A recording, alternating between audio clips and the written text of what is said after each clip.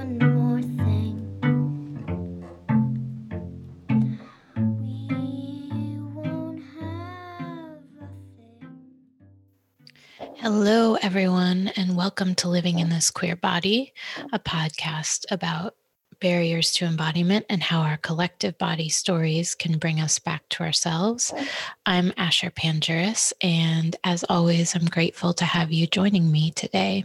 I have a lovely guest who I will introduce in a moment. I have one announcement, and the announcement is as follows. I will be hosting a workshop on Tuesday, January 5th, 2021. And it is entitled Queering the New Year. It's from 5 to 7 p.m. Eastern Standard Time. And it's a workshop for exploring eating, rest, nourishment in a decidedly anti-diet, anti-resolution, allowing for messiness space. So if you are interested in signing up for that, it's a sliding scale, $11 to $22. I really hope to gather a robust and open group of folks. And you can sign up at livinginthisqueerbody.com. There will be a link to sign up, or you can go to my Instagram, Living in This Queer Body, and sign up in the link in the bio. DM me if you have any questions about it. It will hopefully be a nice support and hopefully an antidote to some of the pervasive wellness industrial complex resolution making nonsense that really doesn't support the complicated spiralic nature of what it means to move towards more ease and nourishment in our lives. So I hope you can join me. And today I have a much anticipated episode. And today I am featuring Margaret Jacobson, who uses they, them pronouns. They are a writer, photographer, and copy editor in Portland, Oregon. As a volunteer coordinator for the nonprofit Free Geek, Margaret's interest in tech accessibility combines with their care for underdeserved communities. At Portland PR agency Early, they work as a writer and copy editor, helping sustainability, health and wellness, and lifestyle businesses strategize and advocate for their place in a shifting world. Their writing on Blackness was once praised on social media by Beyonce and in real life when Beyonce sent them flowers. Margaret's writing on life while Black, queer, non-monogamous, and a parent have appeared at Romper and Medium. This is a really lovely person, a very generous person, someone who has been following the podcast for a while, submitted a dispatch as the pandemic was just getting started. You can look back and listen to their dispatch. In this episode, we talk about their life journey as an adoptee, what it's been like living with and navigating mental illness, life as a pregnant person, how it's been feeling to examine their proximity to whiteness, and a whole lot more. One of the things we end on is the way that MJ is experiencing the beginning stages of being found by their biological family. And what's so interesting about it is you can listen to this conversation and then you can follow them on Instagram at Marge, Marge, Jacobson, Jacobsen, Marge Jacobson. And you can really see how the story plays out, which is just lovely and really interesting. And I encourage you to do that. But maybe listen to this episode first. So thank you for joining me. I hope you have a easeful and restful holiday season. And I will see you in the new year.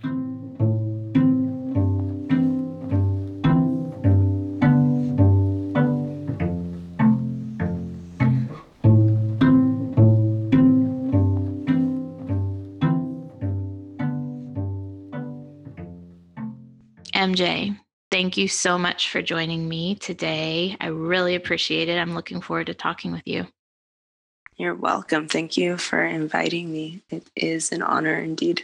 Oh, well, I guess we can get started with the question that I ask most of my interviewees, which is if you could reflect on your earliest memories of being in a body or messages you received about what it meant to have a body. So I actually have a really clear memory of when I became like self-aware that I was existing in a body, and I was 4 and I was running through my house and it just like happened. And I was like, oh my God. I don't think I said, oh my God at the time. I don't know what my brain said because I was 4, but it was like everything changed. And it wasn't even like I didn't have other memories. I had small memories before that, but the coming into my body was like, that was like almost magical. So this feeling came in kind of a sudden, it just happened to you. It was like, oh my God, I'm a person. I'm alive. Like, cool. It felt good. Yeah, it was so weird. And I think about it all the time, because I've been asked like, oh, when was the first time? And I'm like, I remember like looking down at like my arms and my legs and just like feeling just like my whole body and like the movement. That was wild. And I think I was just like, yes, I'm a person. Right. Yeah. Something differentiated from the kind of environment and the people around you too. Yeah. Like that you're separate in a way. Yep. Do you, knowing that you have kids and, do you feel like you have witnessed or heard from them anything about their relationship to those moments, if any? Have you been like privy to that or? I do remember my daughter when she was like 3 and she would just kind of like stand on the counter and look at herself and like talk about how she loved her arms and her legs and her body. She was like, I love my butt. Yeah. My face, just like loving on herself. And she's always been kind of like that. And my son, he is so different about how he sees his body. And, he loves sports. And so he like wants to run with me and he wants to move his body in this way. And he's like, my body is fast. And I have this long body. And he like likes to sit where he like folds his body essentially and like wraps his arms like around his legs. And he's like, I'm so skinny. He's like, it's because I don't like to eat a lot of food. And my daughter is like more of this like solid being who just like wants to eat. And they make observations about each other's bodies and how they're different. And in a way that's very like cute. But just like, oh, we're different, but we're like similar. And that is an interesting thing to listen to because growing up, I don't think I was really encouraged to like look at my body. And that's something I kind of feel sad about is I don't think I ever just like stood in the mirror and looked at my body. And I don't remember what my body looks like before I had kids. And it just was never anything that crossed my mind as someone who grew up religious. And then I looked at myself all the time when I was pregnant because I'm like, what is this experience? This is wild. And so I watch my kids like look at themselves and feel comfortable doing that because they are moving into adolescence, feeling comfortable already. And when I moved into adolescence, there was no like big celebration of my body. There was no me like really observing it. It was like, I got to be modest. I have to like cover my body. And my kids are like, we just wear our underwear or like our bra. Like they're just, so watching them be self-aware and their movement with their bodies is really, really cool. Yeah. I guess I can really relate to that. The way in which watching, I mean, I also have a, moving into adolescence child, and watching that experience and how it kind of triggers memories, or actually like an absence of memories for me Yeah. of that. Like, I was 100 miles away from my body when I was moving into adolescence. And also kind of grew up religious. I mean, I'd be curious to hear a little bit about that kind of Yeah. influence in your life, like how growing up in a religious environment, it sounds like there was definitely a focus on kind of covering and modesty and disconnection from like maybe your individuality or your own sense of self. Yeah, I mean, I was socialized as a girl. So growing up in a Christian environment, it was always like, you need to be covered so you don't make men stumble, which is like such a really problematic thing to tell a child. So my dad was a pastor. Oh, and my parents also led the like pre-married class. So people who were getting married would like take this class. And I think it was like 6 weeks long. And I just like, I was such a like skinny kid that I do feel like in the beginning, like it didn't really faze me. I didn't really understand what I needed to be covering my body. I'm like, oh, I have the same body as say like a boy. Like, I don't know. It's so different. And then when I got older, and I must have been like 12, and I'm like begging to have like a bra, and my mom was like, you don't need a bra yet. I'm like, please. And then I'm starting to like get boobs. And then I'm like, oh my God, because I'm noticing the responses from like grown men, right? Which is like its own problematic thing. And my parents are starting to like make comments about like, you shouldn't wear this kind of shirt and you should wear this. And my body became this thing that I almost was like ashamed of. And I felt so much discomfort. Like I swam like I was a swimmer. And even that, just like going out in a bathing suit, like caused me to have this anxiety. And everyone else seemed like so comfortable. And I just like didn't have that. And it took me a while to unlearn all of that stuff, to be like comfortable in my body and to not be confused by it. And some of that too, right, is that like I didn't understand what it meant to like be a girl or be like a woman. It wasn't really something that resonated with me, but I didn't know that at the time.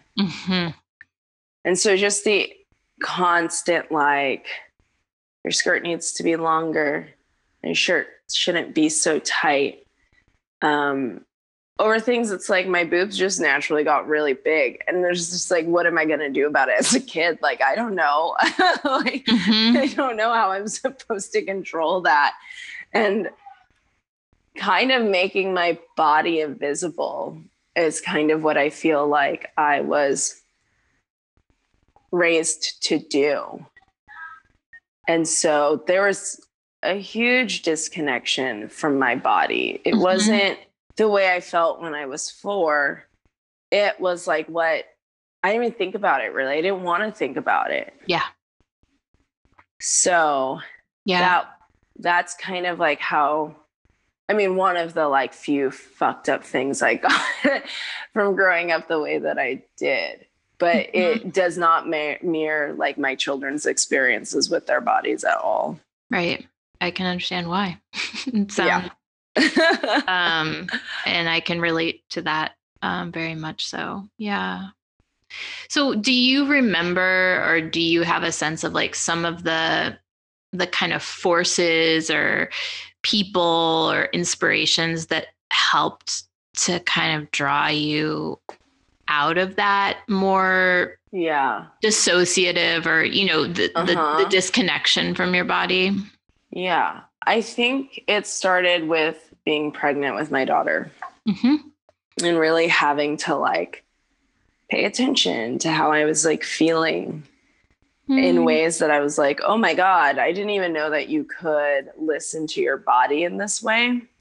Mm. And so I think that it started on this like spiritual place and then emotional of like coming back into my body. Mm. And then, so I had my daughter, I got pregnant and lost that baby, but then got pregnant with my son right away. And so then I also became really uncomfortable with my body in that sense of like, I feel like someone was trying to comfort me about losing my baby. And they were like, there was probably something wrong with the baby and like with your body or something. And I was like, oh, like so horrified. Mm. And it made it really hard for me to actually connect with my son, which is always funny to think back on because, we're very connected. And I can't believe there was like a time that we weren't, but I just kind of did not want to be connected to another baby that might potentially like leave my body. Mm-hmm. And where I'm like supposed to keep that baby safe. And that kind of like stalled me in a lot of ways. And then I realized that I had suppressed a lot of stuff around like sexual assault. Mm-hmm. And Mm-hmm. that had confused me. And I think it was one of those instances, it was multiple times, but I think it was one of those things that I just like pushed away somewhere in my body. And now having done therapy for so long, I understand just being like in survival mode. Yeah. But at the time, I didn't realize that stuff is like going to come back, like the trauma. Mm-hmm. And when we moved to Oregon, I was 24, I believe. And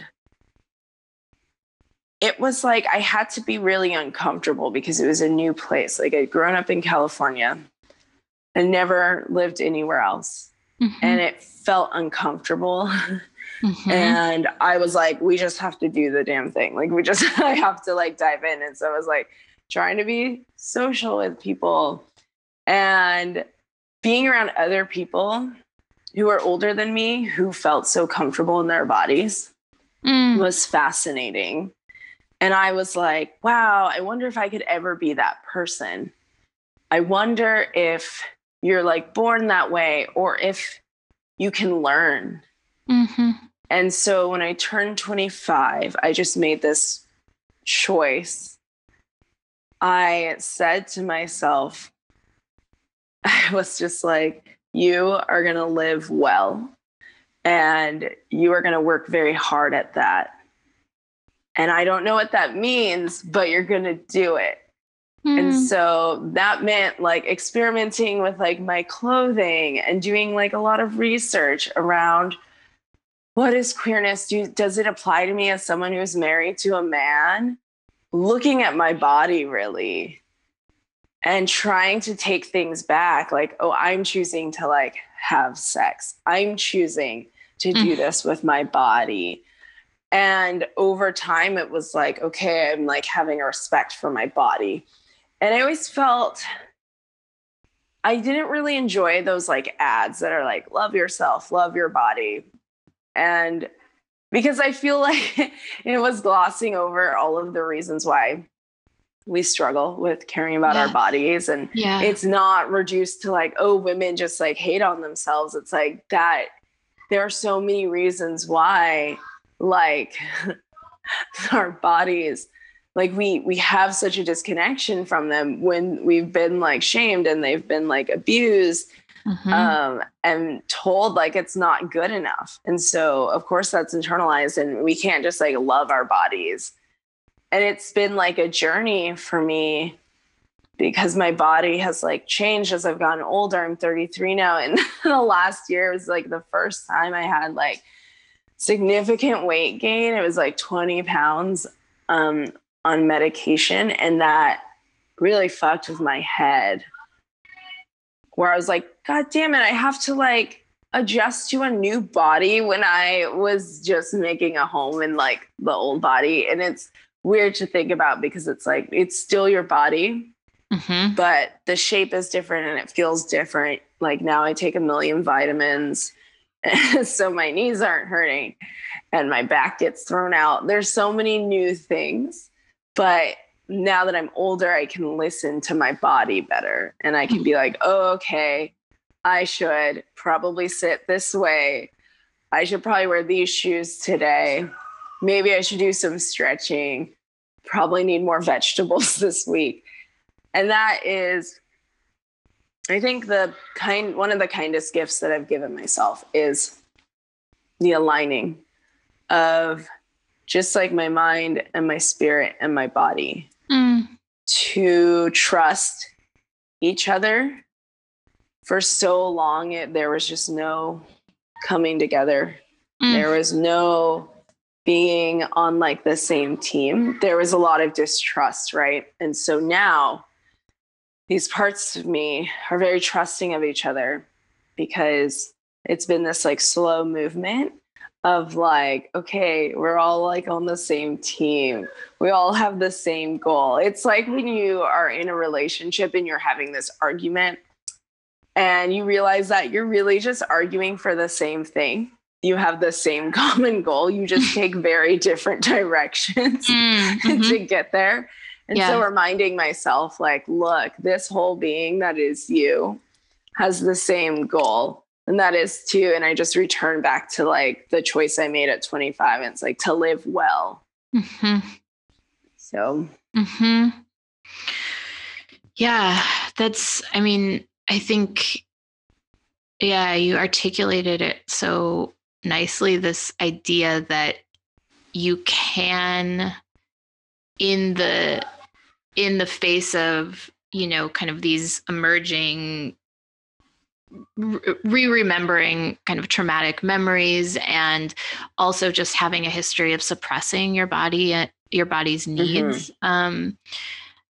The idea that actually can be potentially over time, and it's not easy, and it's not, you're right, it's not as easy as love your body, body positivity. I mean, those things are great. Those messages have to exist, but they can, I think if I really appreciate you talking about like some of the process that you had to go through, the way that you had to talk to yourself, because if we don't acknowledge that, it becomes like a very bypassing sort of situation. And maybe you could talk a little bit about like what has felt possible in this place of feeling like you're more on the same team, if that makes sense. Because it sounds like for a while you were really disjointed. It was kind of a disjointed bodily, emotional, spiritual experience. Yeah. I mean, I feel like now I can show up primarily in relationship to myself, right? With like kindness.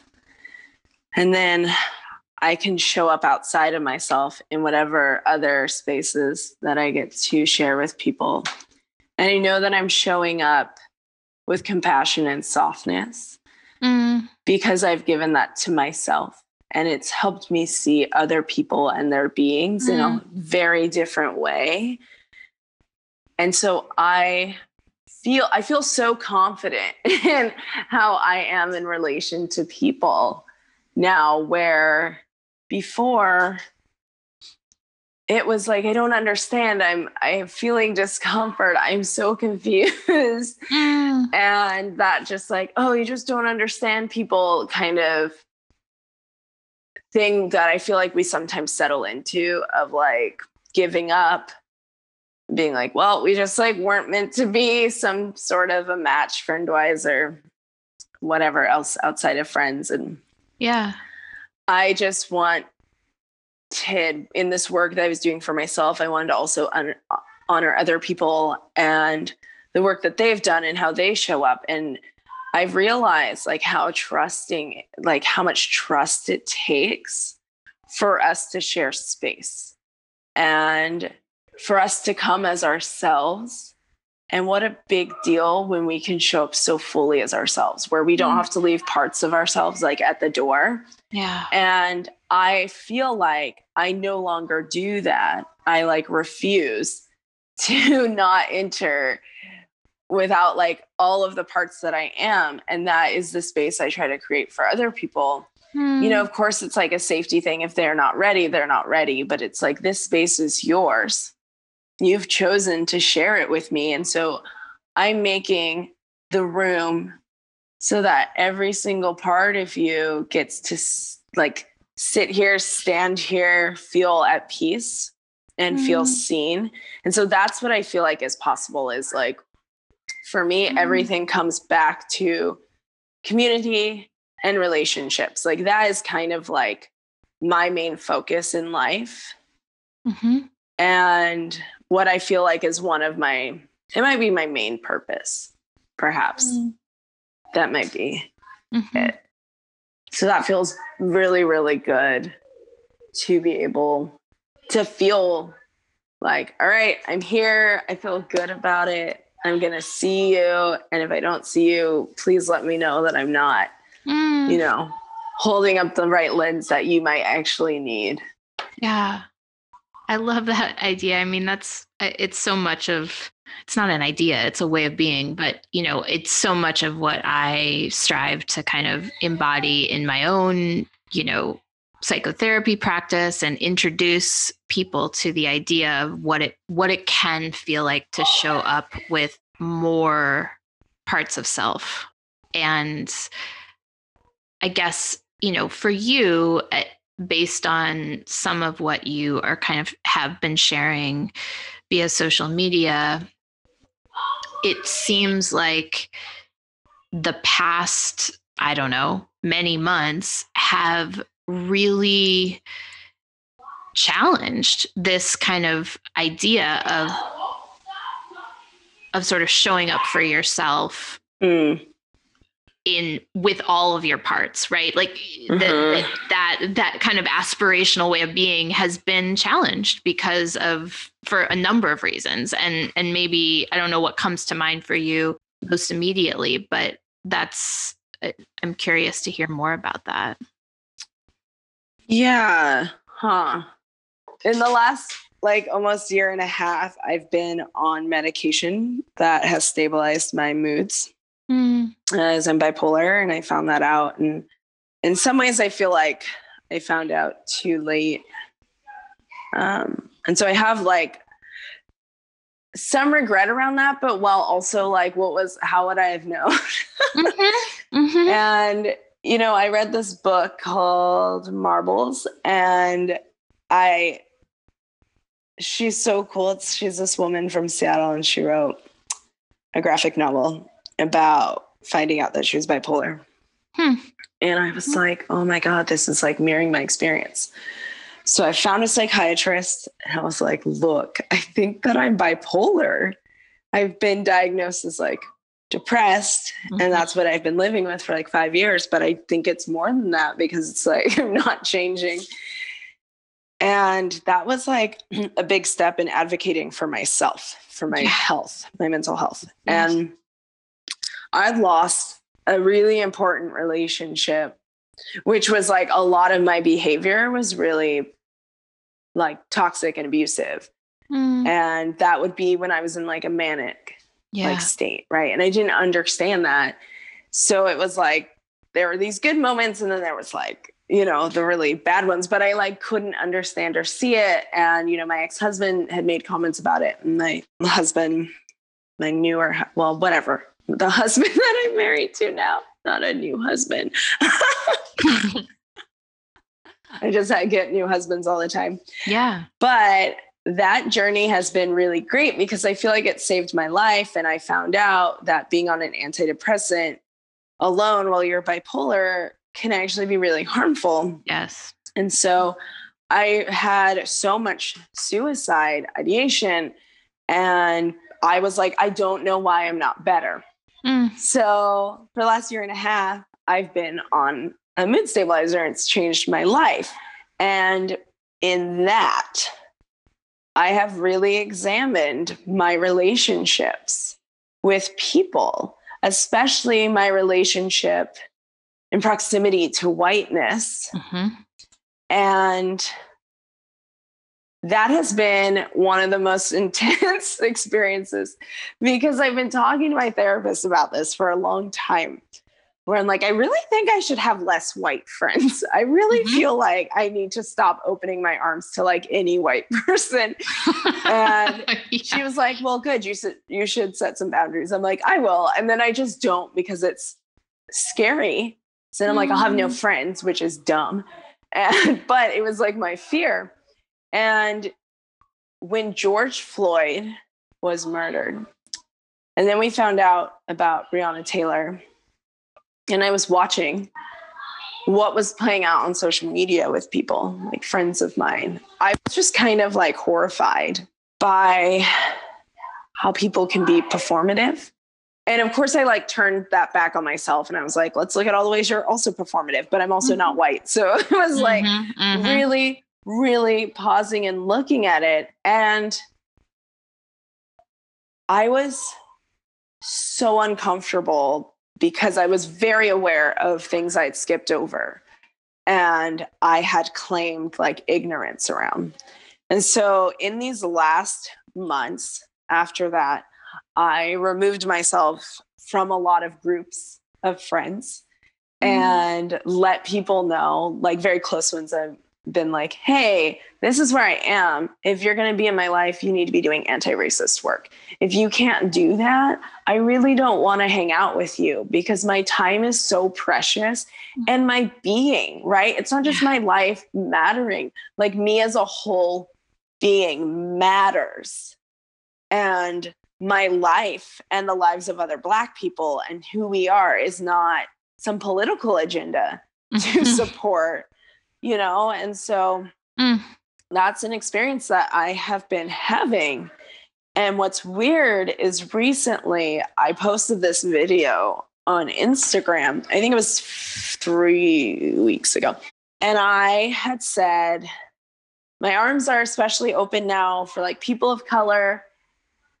I have let go of a lot of friendships, so I have this space. And then 3 days later, you know, I wake up to an email from like my biological aunt, which is was so bizarre, because I had just been messaging someone who was like, I'm your third cousin or second, and told me which side of the family I was on. And I was like, okay, this is like a start. And I've been trying to find my family for a while, I guess, since I was like 20.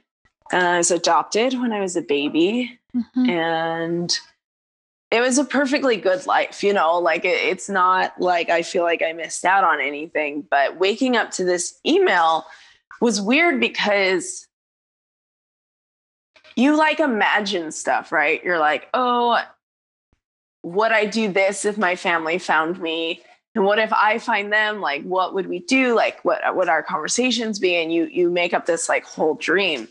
But I don't think I ever imagined to wake up to an email with someone being like, hi, I'm your biological aunt.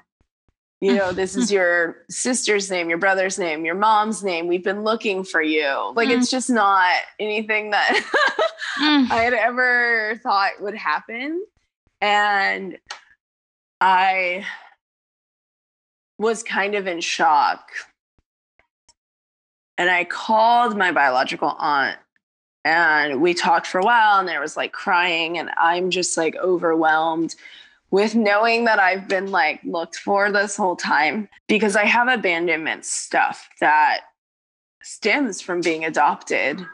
Sure. And I didn't know that those are things that I was holding until, you know, I talked it through in therapy, and the therapist was like, this is really common. Like, that's your first traumatic experience, right? And you're a baby, you don't know, you're not going to remember it. So it was really interesting to meet my mom over the phone Donna, my biological mom, and it was her birthday. Mm. So that in itself was like the most crazy experience, was like, Wow. hey, I'm your kid. Happy that you've been birthday. looking for. Yeah. And I was Wow. on this like high, right? And I'm like, yes. And then I'm finding out how big this family is.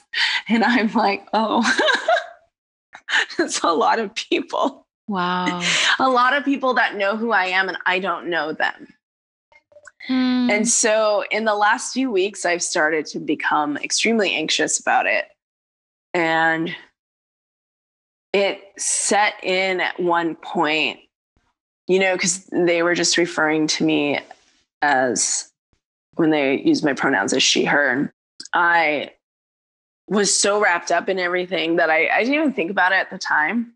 And then I was like, oh my God, do I have to like come out to like 50 people at a park in LA?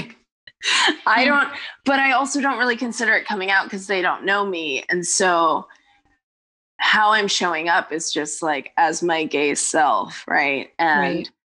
I asked my younger sister, my biological sister, I asked her what would be the best way to communicate before I'm like in a space with these people, like how I identify. And she's like an angel of a human. And she was like, you're an amazing writer. What if you just wrote it out and I could like share it with people? And I was like, wow, thank you for this support. You know, not like, oh, don't tell anyone yet. Like, let's pretend that you are straight or something.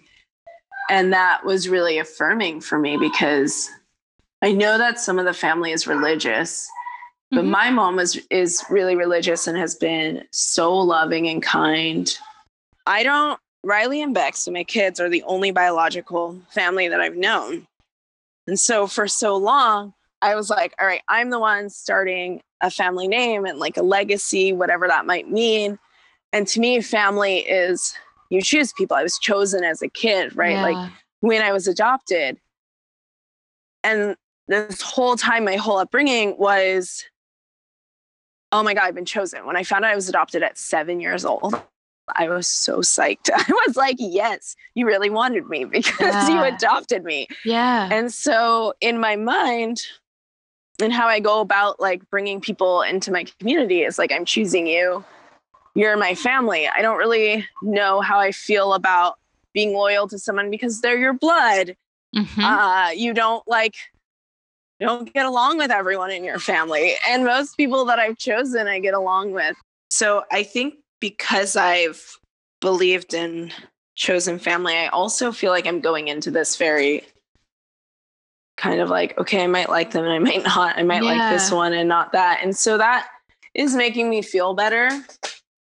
I don't really like feeling like I have to be in someone's life because of some whatever random reason, like they saved my life once or they were nice to me one day. I just don't believe in that. I believe in curating and cultivating a space that I actually want to be in and relationships that I actually want to be in. And so I'm trying to carry that with me, but this whole experience has definitely caused me to like enter a episode of like mania. And I had started to feel unstable and I was like, I'm feeling good about anything. Something is wrong. And now that I've, you know, been so aware of my body, I'm able to like feel all of that. I'm like able to feel it like in my bones where I'm like, okay, got to get stabilized. You got to like plant your feet on the ground. Where before I was just like, what is happening? I'm on the ground again. I don't know how I got here. Now I'm like, okay. And I have to be reminded that by other people, they're like, this is a big deal. You're having a very big experience and it is not a common experience. It's like, and that has been really helpful because I'm like, am I doing it wrong? But there's not like a real wrong way. Oh my gosh. To respond to like your family finding you. And so I'm not only finding you, right. Not only finding you, but you know, like finding out that they've been looking for you. I mean, just this whole idea of the flooding in of the reality that you kind of were held in mind by people you didn't even know. Yeah. And you didn't know how they felt. And so, it's so much. I mean, I'm in like a little bit of therapist mode right now where I'm kind of like, whoa, oh my God. Like from an attachment perspective, it's so much. It's just so much. I can't imagine doing it in any kind of relaxed or, easy way. Yeah. But it's really, I really appreciate you saying that the way that you have kind of been trying to regulate yourself is by noticing things in your body and kind of trying to respond to the immediacy of its needs. Because that's kind of all you can do. It sounds like quite an overwhelming experience. Yeah, I think that I have moments of definitely forgetting and then sitting up and being like, oh my God, my family found me. Right. And then I'm just like staring off, like, what does that even mean? That day that it happened, I had like a doctor's appointment and I was going to the chiropractor too. And so they're like, how's your week going? It's only Tuesday when like this is all happening. And I'm like, oh, it's fine. Nothing exciting. And then I like sat up at the chiropractor's office and I was like, no, do you want to hear something so weird? And then I'm just like recounting to strangers all day what had just happened to me. Yeah. And I was like, it's weird, right? Like, it's like, and they're like, holy shit. Yeah. That is really fucking weird. I'm like, okay, so I'm not crazy. And it's also been like kind of a struggle to feel some excitement. But I think once I'm there, then it might be different. But I'm just being as gentle as possible with myself and like resting a lot. Because it feels like my whole life has changed. And a change that I didn't know was going to happen. And so I feel like I'm catching up and I feel like my identity has been shifted. And it makes me feel like I know who I am and I don't know who I am. I don't know who I am in relation to this family that knows me, but they don't know me. And I just stand in the mirror and I'm like, who are you? Like you were someone who didn't have a big family and now you have the biggest family, right? Which is what I wanted as a kid so badly. Like I was like, I'm gonna have 5 kids, I'm gonna do it. And then I was like, 2 is great. Having kids at 21 and 22, there was no need for me to have like, I would have had 8 kids, I feel like, if I kept going the way I was going. So this is so crazy to me because now I don't have to have more kids. I can just hang out with cousins on cousins on cousins. And, not bringing my kids yet. I kind of want to do it by myself. And my husband kept being like, hey, I can come with you. Do you want me to come with you? And I was like, no, I got it. And then I was like, I think you have to come. I think I need you as like a grounding type person. Yeah. And the other wild thing is my childhood best friend, who's also adopted, and our adopted mothers are best friends. She just found her biological mom, and her biological mom is like 20 minutes away from mine. So we're meeting in LA. Isn't that like, we're meeting in LA and we just, got like a little Airbnb together and we're just going to do the thing together. And I was like, how is this all happening? Cool universe. Thank you. And I feel like if this had happened to me a year ago, I don't know if I would have been able to handle it. And I feel really grateful that all of this hard work is making it possible for me to, even while feeling unstable, to know how best to like stabilize myself and move in a gentle way. And I already let like my aunt and sister know. I was like, I get really overwhelmed in meeting lots of new people and being in new spaces and being asked a lot of questions. And so I'm definitely going to take breaks and listen to whatever my body is saying. And they were like, yes, this is very overwhelming. We're like really excited. My aunt like is calling me all the time. And my psychiatrist was like, you can ask her to stop doing that.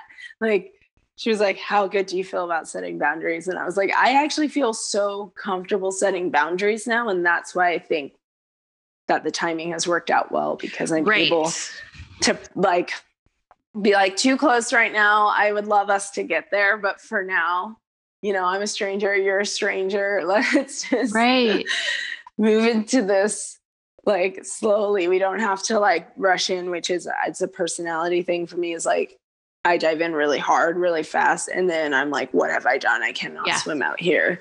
I have to backtrack.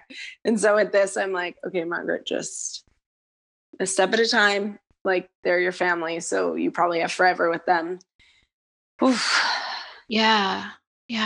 Right. And I think what you're describing is kind of, you know, I appreciate you articulating it in the way you have, because I think it is kind of a model, if you will. I don't want to say, I guess a model, yeah, for, you know, when folks talk about stability, emotional stability, or, you know, being in a good place, quote unquote, whatever that means. I think that there's an idea that everything feels really easy and feels easy in our bodies. And I think what you're describing is like a very complicated emotional, physical, spiritual experience that you are navigating with choice. You're taking 2 steps forward, 1 step back. You're doing a lot of, like, as you said, kind of curating your experience based on what is happening with your body. And that feels to me like a kind of a really accurate, actually, and realistic model of what feeling stable or feeling kind of sovereign within oneself actually feels like in this complicated world and in complicated relational dynamics. So yeah, I think that's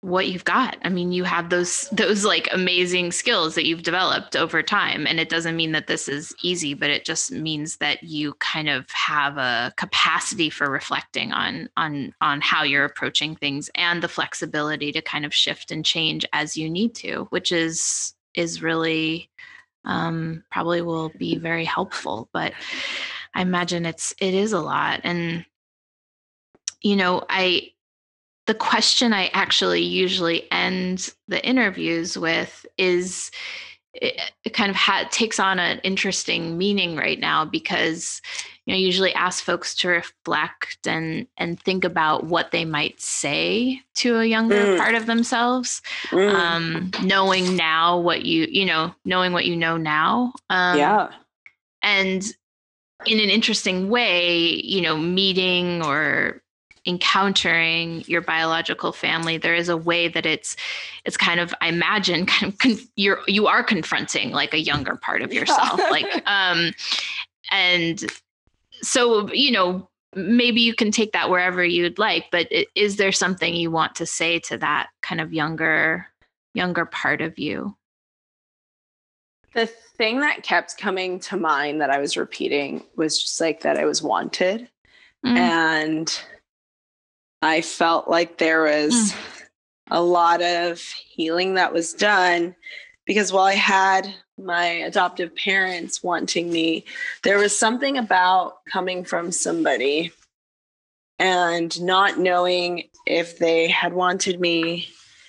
And I feel so just like loved in a new way. And I think it has helped me with like saying to my younger self, like, look, like, you've been wanted. Like, even though they didn't really know you and you were like, you left as a baby, they still wanted to know you without like knowing really like your personality and what you were like. And that for younger Margaret is like really amazing and extremely healing. So yeah, just telling my younger self that I was really, really wanted and like looked for. Yeah. Yeah. Well, thank you for sharing that. Yeah. I really appreciate it. It's quite a story, and we would love, I think probably the listeners would love to hear an update at some point, but as this journey continues, but I appreciate you sharing it. And as you're kind of moving through this, as much as you choose and want to share, where can people sort of connect with you? Instagram is really good. That is where I share most of my stuff at this moment. So yeah. And what's Instagram works. My handle is Marge Jacobson. So Marge, and then it's SEN at the end of Jacobson. It's very common for people to write SON and then be like, I don't know where you are. Aww. You lied about your name. Do you know yourself? No, I'm still learning. Totally. Okay. Well, thank you so much. It's to be continued, hopefully. TBD. Yeah.